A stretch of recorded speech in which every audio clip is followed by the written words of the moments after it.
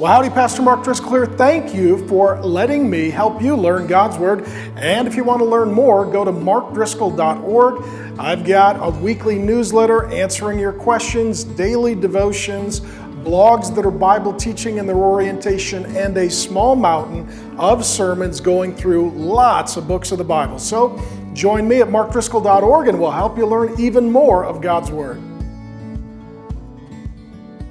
We're all here because of one man. What's his name? Jesus. His name is Jesus, the most significant, the most important, the most influential person who has ever lived or will ever live in the history of the world. More songs have been sung regarding him, more books written concerning him, more paintings painted of him than anyone who has lived in the history of the world. In fact, we divide history by the life, death, burial, and resurrection of this man, not just a good man, not just a great man, but the one and only God man, Jesus Christ. We divide it into BC, before Christ, AD, Anno Domini, the year of our Lord, and our holidays are all about Him, from Easter, celebrating His resurrection, to Christmas, where the whole world stops to remember His birth. No one is in the same category of history as this man, Jesus Christ. Here's what Napoleon had to say about a man who lived 2,000 years ago, never held a political office, never married, never had children, never made much money, never wrote a book, and never traveled more than a few hundred miles from home. Napoleon says, and I quote, "I know men, and I tell you that Jesus Christ is no mere man. Between him and every other person in the world, there is no possible term of comparison. Alexander, Caesar, and Charlemagne and I have all founded empires. But on what did we rest the creation of our genius? Upon force. Jesus Christ," he says, "founded his empire upon love. And at this hour, millions of men would die for him, including the men gathered here on this day. And we gather with billions of people around the world worshiping Jesus Christ as God, Lord, Savior, and King. And as we gather today to look at our lives, my question in examining his life is this: how did Jesus live the perfect life? That's the subject for our study. I told you previously that the first lecture sermon was to heal you. This one is to fill you. In the first sermon, we looked at Jesus' relationship with the Father. Today, we will look at Jesus' relationship with God the Holy Spirit. Now, when it comes to Jesus, we read this in John 1:14. "The Word became flesh and made his dwelling among us." God entered into human history. The Creator entered into his creation. And theologians will call this the incarnation. Make you feel like you got your money's worth? I'll give you a few big words. There's your first one. Incarnation. Carne means meat. How many of you like carne asada?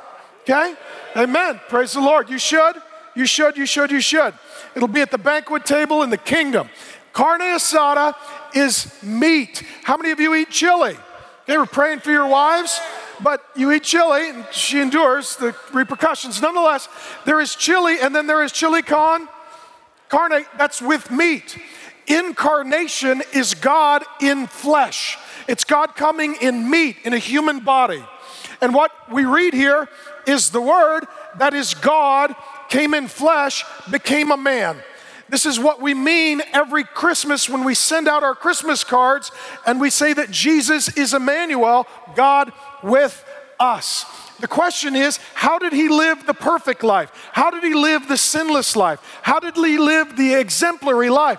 When he was tempted to sin, let me ask you a question. Was Jesus tempted to sin? Say yes. Good job. Okay, Jesus was tempted to sin. It says that Satan showed him all the kingdoms of the earth. And he had a decision to make. He was tempted as you were tempted. The Bible says that he grew in wisdom, stature, and favor with men and God. That means that he learned. How did Jesus learn? Jesus forgave people who did evil against him. How did he forgive them? Jesus loved people who were unlovable. How did he love them? How was Jesus able to live the most history-altering, soul-satisfying, destiny-changing life in the history of the world? Now, there was an early church council called the Council of Chalcedon. They met in around 451 AD, and they were asking the question, how did Jesus live his life? And they came to the conclusion, and all branches of Christianity agree that this is the teaching of God's word, that Jesus is fully God and fully man. He's fully, eternally God who became a man and entered into human history. One God, one God, fully man. I got to get this right, otherwise I got to fire myself. So one person, Jesus Christ, two natures, fully God, fully man. So when he's tempted, when he's learning, when he's forgiving, when he's suffering, did Jesus suffer? He really did. The question is, how did he endure those things? Because if we learn how he lived his life, that could be how we live our life. This is why athletes study great athletes. This is why leaders study great leaders. This is why CEOs study great CEOs. We try to find someone who is better than us and learn from them so we could become like them. Well, the best man in the history of the world is Jesus, and we need to know how he lived his life so that we could live our life. Now, if you read some of the early church creeds, they ignore his life altogether. They go from he was born of the Virgin Mary to he suffered and died under Pontius Pilate. They miss the whole middle. He's in his mother's arms, he's hanging on the cross, and it misses everything in the middle. What happens then, some people look at the life of Jesus and they'll say, well, he's God. So when he's being tempted, he's not really tempted because God's not really tempted. When he's learning, he's not really learning because God is all-knowing. God doesn't need to learn anything. When he's suffering, he's not really suffering because God can't really suffer. He's beyond all suffering. The picture then is that Jesus is like Superman. On the outside, he looks like Clark Kent, but underneath, he's really Superman. So he's not really struggling. He's not really suffering as we do. What that would make Jesus' life is a phony, a fakery, a forgery. It would mean that he's pretending to suffer, but he's not suffering. He's pretending to learn, but he's not learning. He's pretending to be tempted, but he's not really tempted. That's not how Jesus lived his life. He lived his life learning as we learn, being tempted as we are tempted, suffering as we are suffering, and forgiving as we must forgive. Philippians 2 talks about Jesus' life on earth in humility. He left glory, came in humility. It says, you must have the same attitude that Jesus Christ had. Though he was God, he did not think equality with God was something to cling to. Instead, he gave up his divine privileges and took the humble position of a slave and was born as a human being.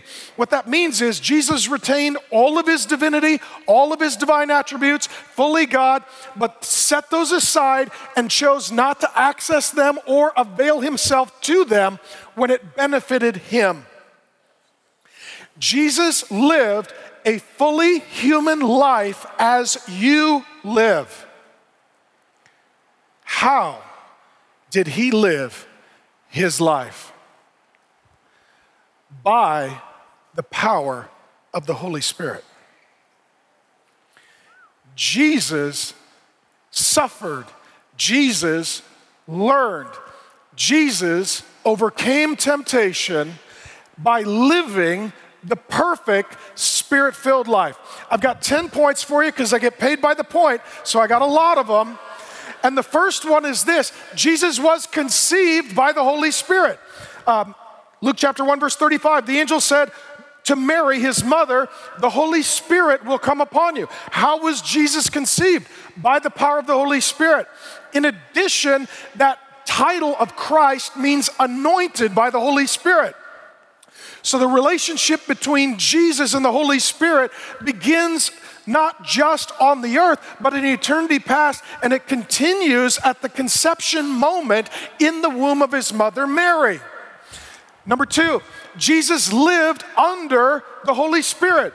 It says this at his baptism in Matthew 3:16. When Jesus was baptized, so here's the Father speaking from heaven, Jesus coming out of the water, the Holy Spirit descending in the form of a dove. Here is the entire Trinity. When Jesus was baptized, immediately he went up from the water, and behold, the heavens opened, and he saw the Spirit of God descending like a dove and coming to rest on him. As Jesus comes up out of the water in his baptism, God the Holy Spirit descends on Jesus in a way that everyone can see it. It's God's way of saying, this is my son, this is my chosen one. Everything he will say is a word from me. Everything he will do is a deed from me. And I love how Matthew articulates this. He says that the Holy Spirit rested on him. That language is there, that it continued in relationship with Jesus. That from this moment forward, everywhere Jesus went, the Holy Spirit was with him and on him and in him and through him. Everything that he said, everything that he did. I need you to see Jesus is fully God, set aside the continual use of his divine attributes, did not cheat. He lived by the person, the presence, the power of the Holy Spirit, and he has a life for you that follows the life that he lived. Next, Jesus was filled with the Holy Spirit. Luke 4:1 says, Jesus full of the Holy Spirit. How many of you are a little Pentecostal, okay, you charismatics? How many of you are charismatic? Raise one hand, okay? You are Pentecostal, raise them both. I know you feel good doing that. You're welcome, okay? You're welcome. You feel like, woo, that's good, okay. Now, what you've heard growing up is that it's good to be filled with the Holy Spirit and be a Spirit-filled man and live a Spirit-filled life. And the question is, what does that look like? That looks like Jesus. The problem that we have is when we take anyone other than Jesus and make them the example of what it means to be Spirit-filled. Only Jesus was perfectly, continually filled by the Holy Spirit. Only Jesus was perfectly, continually filled by the Holy Spirit. And this is language like when you're out sailing and a sail is set and the wind comes and it fills the sail and it provides it strength and direction to move forward. That's your life. God wants you to repent of sin and trust in Jesus and have a submissive, trusting heart so that your sail is set. Here's the big idea. The wind of God's Spirit is always blowing, but God's men oftentimes don't set their sail. And as a result, you don't receive the power of the Holy Spirit, and he doesn't move and compel you forward because your sail is down. If you're not being filled by the Holy Spirit, if you're not being powered by the Holy Spirit, if you're not being led by the Holy Spirit, it's not because the wind of the Spirit is not blowing, but because for some reason of unbelief, sin, rebellion, or apathy, you have taken your sail down. As a result, your boat is dead in the water, but that is your fault. Jesus was filled by the Holy Spirit. And Paul tells the Ephesians, don't get drunk with wine, be filled with the Holy Spirit. Men who are not filled with the Holy Spirit have a great lack. They have a great longing. And rather than filling it with the Spirit, they fill it with spirits. You men who have a drinking problem don't have a drinking problem. You have a Holy Spirit problem. And that is, you have substituted the Spirit for the spirits. Rather than being filled with the presence of God, you're drinking to forget the presence of God, and that will not help you, that will not heal you, that will not move you, that will not deliver you. Jesus was filled with the Holy Spirit. Number 4, Jesus was led by the Spirit. Matthew 4:1. Jesus was led by the Spirit in the wilderness. You and I need to continually be led by the Holy Spirit. Your job, my dear friends, some of you are planners, some of you are organized, some of you put together a very comprehensive cognitive plan for your life, and then you pray that God would bless your plan. God will never bless your plan. You do not bring your plan to God, you bring yourself to God and ask for his plan. For your family, for your business, for your ministry. What we find here is Jesus was led by the Holy Spirit. So each one of us, our singular goal must be, I want to be led by God's will. I want to walk in God's will. I want to know God's will for my life, and I want to walk in God's will for my life. That takes a personal relationship with the Holy Spirit. He primarily speaks to us through the scriptures. We primarily speak to him through worship and prayer. And this is how the relationship with God is formed and grown, so that we can be led by the Spirit. Now, what it says here, Jesus was led by the Spirit into what kind of place? A wilderness.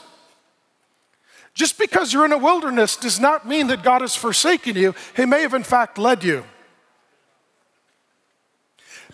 Jesus at this point, he is alone, he is suffering, he is poor, he is hungry, and he's in the will of God, and he's led by the Spirit of God.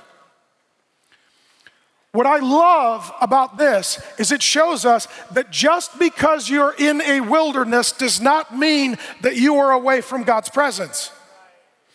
That if God leads you into a wilderness, and some of you were there, you were married, now you're divorced. You were employed, now you're unemployed. You felt like you had a secure plan for your future, and now the bottom has fallen out. And it feels for you like a wilderness, like a barren wasteland. Where are the resources? Where are the relationships that would nourish my life and give me joy and hope and peace? God, have you left me? Have you abandoned me? If you've walked in the will of God, if you're led by the Spirit of God, then you're still in the presence of God, and it is better to be in a wilderness in God's will than anywhere else in your will. Number 5. Jesus defeated temptation by the Holy Spirit. How many of you have been tempted by sin? Is this anything you've shared with me? Okay, we've all been tempted, amen? Now here's the deal. Satan will bait your hook. Every one of us has some sort of bait that we find most interesting. Drugs, alcohol, sex, fame, money, power, comfort, whatever your bait is, Satan doesn't care. He will bait your hook, hoping that you're a dumb fish that swims by, sees the bait, ignores the hook, takes the bait, gets reeled in, dropped on the deck of the boat, clubbed over the head, and killed. That's his plan for you. What happens is, sometimes we look at another man's bait and we're like, that's stupid, why do you like that? And they're like, I was thinking the same thing. You're looking at porn and you can't stop spending money, and you have an accountability group with Jack Daniels and Jose Cuervo, and I don't know why you do that. What happens is every man has his own temptations, every man has his own bait on the hook. What we don't want to do is look at another man and judge his bait. We want to look at ourselves and judge our bait. What is Satan right now? I'm not talking in the past. I'm not talking when I was in junior high, I used to struggle with, no, you didn't. I'm talking about last night when you were in the hotel room and you had to decide what channel you would watch and not watch. I'm talking about what you're going to say to your wife and your kids when you go home. I'm talking about what you're going to do on the job when you return on Monday. I'm not talking about the things that are well in the rearview mirror, but things that constantly live in the windshield of your life. What are the temptations, the struggles, the bait that's always on the hook for you? How will you overcome temptation? Let me read this to you from the Lord Jesus. Matthew 4:1, Jesus was led by the Spirit into the wilderness to be tempted by the devil. You and I have been tempted, but I'll tell you what, to get tempted by the devil is a whole nother level of temptation. And what the Bible says here is that Satan showed him all the kingdoms of the world and showed him everyone and everything he could have. Here's all of the sex, here's all of the money, here's all of the fame, all of the power, all of the glory. If you took every carnal, fleshly, selfish desire of every man in this stadium, Jesus saw all of that in an instant, and he was told simply, if you'll worship me, I'll give you that. You can have a crown without a cross. He was tempted as you are tempted. How do I know this? Hebrews 4:15, we do not have a high priest who is unable to sympathize with us in our weakness, but one who in every respect has been tempted as we are, yet without sin. Jesus was tempted as you are tempted. Whatever bait is on your hook, whatever your enemy is setting before you, whatever sins you struggle with, whatever lust, passions, desires you long for, whatever fleshly, carnal, fallen urgings and inclinations you have, Jesus experienced those same temptations. And he was not a fake or a forgery. He was not Clark Kent pretending to struggle and suffer. He set aside the continual use of his divine attributes to live a fully human life, to be tempted as you are tempted. What I love about this, when you and I are tempted, when we are struggling, when we are suffering, we do not have a God who is unable to sympathize with us. We do not have a God who has no idea what we are going through. We do not have a God when we come to him, he says, I don't know. I've never been humbled. I've never dwelt in a body. I've never dealt with humanity. I've never experienced temptation. Good luck, you're on your own. I have no way to relate to you. We have a God who is drawn near to us, so when we are tempted, we can draw near to him, and he's a God who understands and sympathizes. You need to know that. Because many of you only go to Jesus after you've sinned for forgiveness. You go to him when you're tempted and before you sin for deliverance. It says here that he was led by the Spirit and tempted by the devil. I didn't have this in my notes. In fact, I don't have much in my notes, but I feel inclined to share this with you. Some of you, this is a word for you. Temptation and sin are not synonymous. Some of you men, I don't know, I can feel it. When you're tempted, you feel defeated.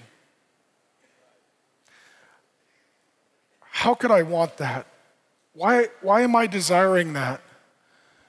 I mean, this has been I can see some of you, this has been you. Why do I want that? Why do I struggle with that? Why do I long for that? And you're tempted.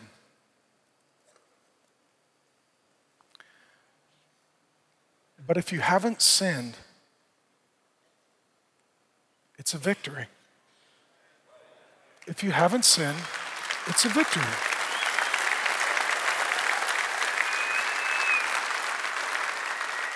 So in that moment you're tempted, that's when you talk to Jesus.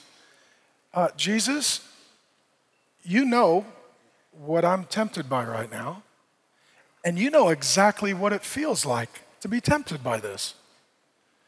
And you know how to overcome this temptation because you were without sin and perfect. And Jesus, the Holy Spirit gave you the power to say no to this temptation. So Holy Spirit, I'm inviting you to bring me the power that Jesus had to say no to this and yes to him. Okay?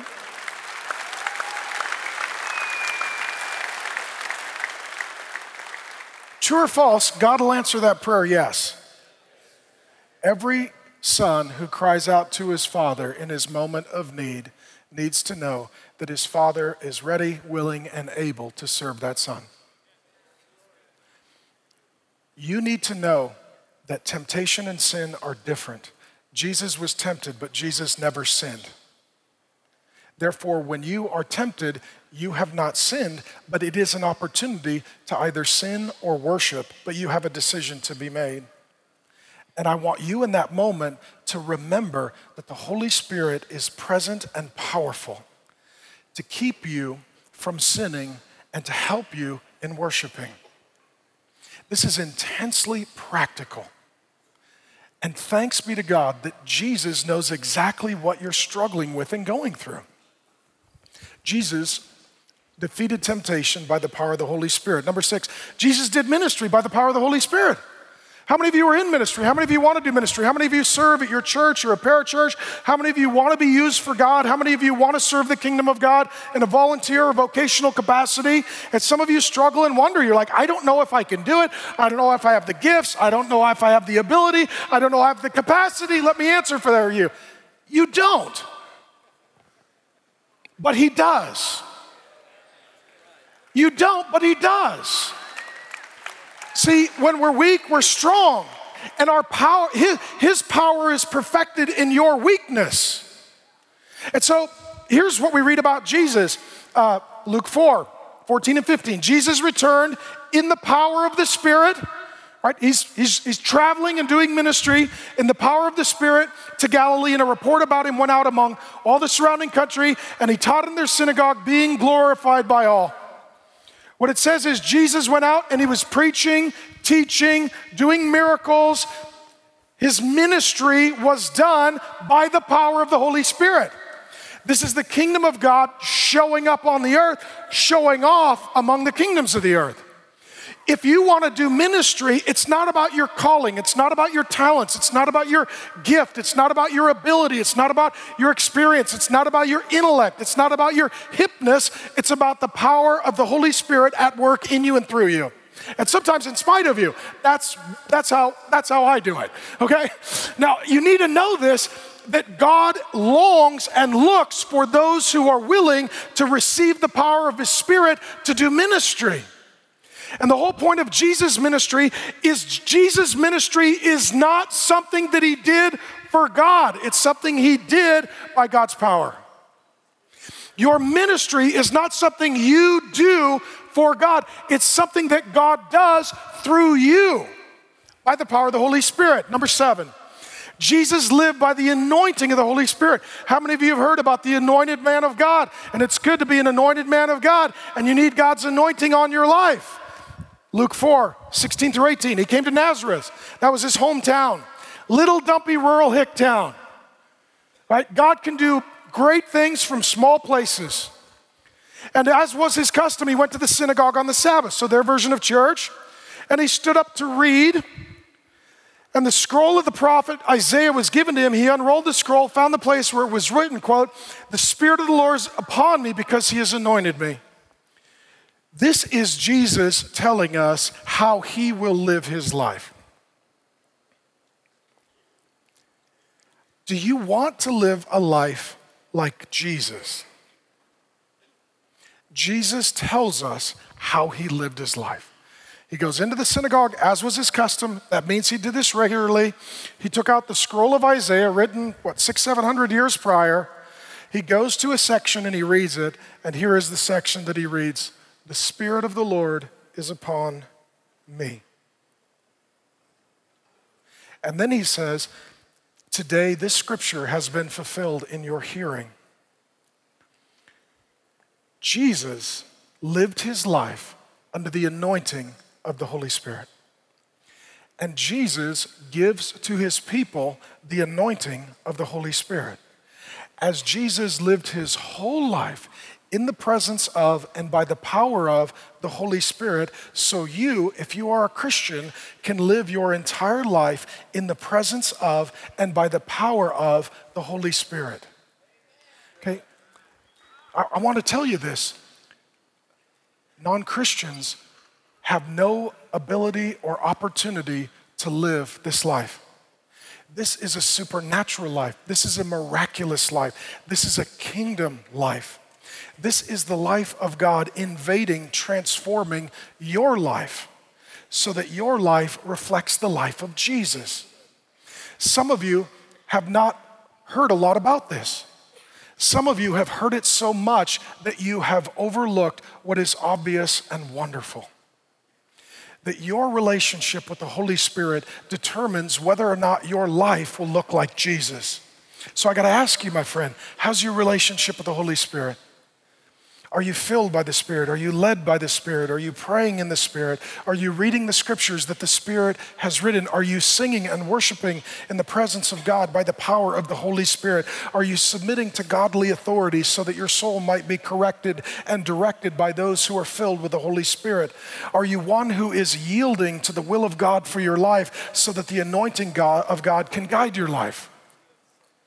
Oftentimes we hear people talk about a personal relationship with Jesus. What Jesus had was a personal relationship with the Holy Spirit. Number 8, Jesus' emotions were regulated by the Holy Spirit. How many of you guys have problems with your emotions?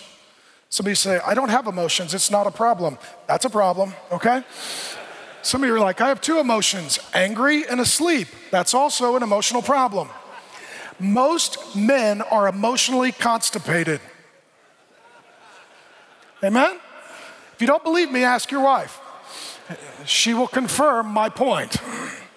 Most men are emotionally constipated and confused. Jesus was a man who lived a perfect life. He's the God man, but he lived it with a perfect emotional life. Let me ask you some questions. Did Jesus ever get angry? And it was a perfect anger, not like ours. See, some of you guys, that's your verse. You're like, Jesus got angry, but he didn't live there, right? I mean, he visited there rarely, but that's not where he had his mail sent to, because that's where he moved to, angry. Did Jesus ever get sad? Yeah. Did Jesus ever cry? Yes, he did, when his friend died. Jesus had a full emotional life. Did Jesus ever have joy? Yes, he did. I'll read it to you. Luke 10:21. He, that is Jesus, rejoiced in the Holy Spirit. Who regulated Jesus' emotional life? The Holy Spirit. Now, let me tell you this. There are three things. There are experiences in your life. They're like fuel. There is your emotional life. That's like your motor. Combustion, explosion, power. That's in your emotions. But the Holy Spirit, he's the steering wheel. Any of you tried to drive without steering functioning? One of my first cars, I'm going down the freeway, the steering goes out. The fuel is flowing, the motor is firing, the steering is not working. Many of you men, that's your life. Experiences happen, the fuel is flowing. The emotions are feeling. That means that the explosion and the power is occurring, but there is no direction. As a result, you're a man who's driven by his emotions. I'm hungry, I'm gonna go eat. I'm horny, I'm gonna go do something else. I'm depressed, I'm gonna go drink. I'm angry, I'm gonna go kick the dog and yell at the woman and go find another woman and another dog who like being kicked, okay? Because you're driven by your emotions. Some of you say, well, is there an option? Yes. Jesus' emotional life was driven by the Holy Spirit. So what some of you men will do, you'll excuse yourself. How do I know this? Because I'm a man who's a hypocrite. And so I have done this myself. Amen? Some of you hear me and be like, how does he know this? Because this is what he does. This is what we all do. That's why we all need him. Amen? So here's what I've done. I have had something happen that got me emotional, and then I felt like I could say or do what I wanted. And when someone said, you shouldn't have said that, or you shouldn't have done that, I say, well, look what happened. And I point back to the event, not to my response. True or false, this is a problem for men. Okay, this is a problem for one kind of man, one who's breathing. Okay, other men don't struggle with this. But for men who are breathing, this is an issue, amen? So what happens, something happens, the fuel is flowing. You're feeling it in your emotions. There's a lot of explosion and power and drive. The Holy Spirit takes the steering wheel of your will. And he says, don't let your anger lead you into sin. Don't let your hurt lead you into hate. Don't let your lust lead you into sin. And what he does, he takes all of the experience, all of the emotions, and he directs and drives them towards holiness and the will of God. Was Jesus a passionate man? Absolutely. I mean, we're here 2,000 years later talking about him. Some of you men have killed your emotions because your emotions don't have the Holy Spirit on the steering wheel of your will, and as a result, your emotions always get you into trouble. Anger, fighting, hurt, bitterness, rage, lashing out, tongue violence. And so what you've done, you've crucified your emotional life. Now you're not just dead to your temptation, you're dead to your Savior, you're dead to your wife, you're dead to your kids, you're dead to your friends. God doesn't want you to be dead, he wants you to be directed. He wants you to feel the experiences of your life, have a full emotional response, and have the Holy Spirit on the wheel of your life, driving your will toward a holy and godly response. Number 9, Jesus defeated the demonic by the power of the Spirit. Do we believe in Satan and demons? We do. We believe that beyond this world that we see is a world that we do not see. We believe that in addition to angels, there are fallen angels called demons. That's why we do not believe that spirituality is a good thing, because spirituality includes angels and demons. It includes God and Satan. We don't want spirits, we want the Holy Spirit. And what happens is that you need to know that there is a demonic war that is coming for you and your marriage and your family. How many of you men are married? Let me say this about Satan. Satan didn't even show up until Adam was married and they had a call on their life for ministry. Some of you single guys, you think, well, I just can't wait to get married. Woo, because then I won't be tempted. How many married guys realize Satan didn't even show up until the reception? Amen? Satan waits until Adam is married, there's a call on their life, and then he shows up because he loves to attack marriage, he loves to attack family, he loves to divide brother against brother, and he loves to divide father against mother. The question is not, is Satan attacking you? The question is, how should you respond? Here's what it says in Luke 11:20. If it is by the finger of God, Jesus says, that I cast out demons, then the kingdom of God has come upon you. Let me tell you this about Satan and demons. Satan and demons are more powerful and resilient than you. Here's how the demonic realm works. Demons, Satan and demons, they do not have our physical limitations. Satan doesn't need a nap. Satan doesn't need to have dinner. Satan doesn't need a Sabbath day. Satan doesn't need a summer vacation. Right now, I'm tired because I'm 46 and I'm aging in dog years and I could take a nap on the stage, amen? And I'm sweating like Mike Tyson in a spelling bee. I need one of those towels. I have reached the point of fatigue. Satan never reaches the point of fatigue. Demons never reach the point of fatigue. So here's what happens. When you are hungry, isolated, and tired, Satan comes to hit you. When you're hungry, isolated, and tired, Satan comes to hit you. How do I know this? This is when he came to hit Jesus. 40 days of fasting, 40 days of solitude, 40 days of the wilderness, then Satan comes to hit Jesus when he's hungry, isolated, and tired. He's at the limits of his humanity. You will reach the limits of your humanity. There's only so much that you can take. There's only so much that you can endure. There's only so much energy that you have. And Satan never grows weary, and demons never grow tired, and they wait for your moment of exhaustion. And the Holy Spirit can conquer Satan and demons with a proverbial finger, because his power is all powerful and his strength never wanes, and he never reaches the limits that we do in our humanity.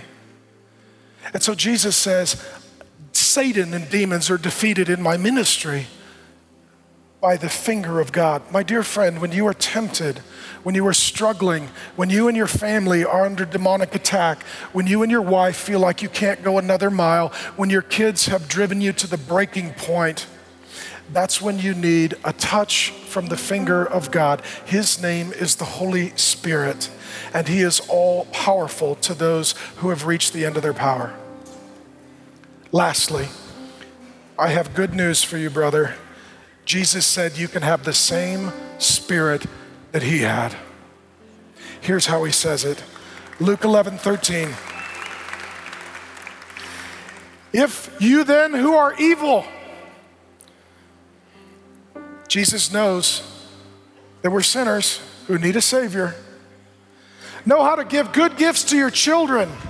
Okay, dads, question. Do you love to give gifts to your kids? Do you love to bless them? My line with my kids is always this: I will spoil you, but I don't want you to act spoiled. Some of you say, I'm not gonna spoil my kids. I'm bummed for your kids. It's okay to spoil your kids as long as they don't act spoiled, amen? God's a father who spoils his kids, just doesn't want them to act spoiled. Attitude of gratitude.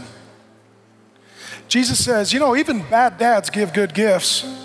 How much more will the Heavenly Father give who to those who ask him? The Holy Spirit. Jesus lived his whole life by the power of the Holy Spirit. And when we look at Jesus' life, we say, that's an amazing life. That is not just a life that you and I can admire, that's a life that we can experience. Not perfectly, but increasingly until we're in his presence and we experience it perfectly and eternally. This is the difference between a biography and a testimony. Our world only has biographies. Here's what I did. Here's how I pulled myself up by my bootstraps. Here's how I changed my life. A testimony is, here's the power of God at work in the life of Jesus for me. Here's the Spirit of God bringing the life of Jesus into me. This is the Spirit of God changing me so that Jesus' life takes over my life and my life echoes Jesus' life. How many of you greatly admire the life of Jesus? Okay, amen?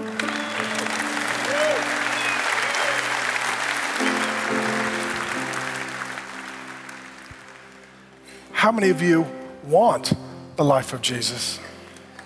Amen? So the Bible says that God wants men to lift up holy hands in prayer, all hands up. Father God, these are your sons. Father God, these are your sons. Father God, they need the power of the Holy Spirit. They need the presence of the Holy Spirit. They need the person of the Holy Spirit. Father, I'm your son. I too need the person, the presence, and the power of the Holy Spirit. Father, the life of our big brother Jesus is not just one that we want to admire, it's one that we want to experience. Father God, we don't want our life to be a biography about what we did. We want it to be a testimony about what the Holy Spirit did. Father God, in faith, for some of us, faith is small as a mustard seed. We take the words of Jesus at face value. We come to you now, Father, knowing that you are a good Father who likes to spoil and give good gifts to your sons. And you promised us, and we trust you, that if we ask for the Holy Spirit, that we would receive the Holy Spirit. Holy Spirit, thank you for being here with us. Thank you for being in our midst. Thank you for bringing the comfort and the healing and the hope and the help of Jesus. Thank you for giving the sins of these brothers. Holy Spirit, please wash out their hurts. Please take away their bitterness. Please bring back to life their emotions. Please renew their affections for the Lord Jesus. And Lord, as we hear the rain thunder down upon us, we invite you, Holy Spirit, to thunder down upon us, that we would be your people, that we would be in your presence, that we would experience the life of Jesus, that as this water is cleansing this land, that Holy Spirit, you would cleanse these men. This would be a sacred moment, a prophetic moment, a life-giving, destiny-changing moment. Holy Spirit, thank you for your presence. Thank you for being a good gift. Please rest on us as you did Jesus and cause our lives to follow his life. In his name we pray. Amen.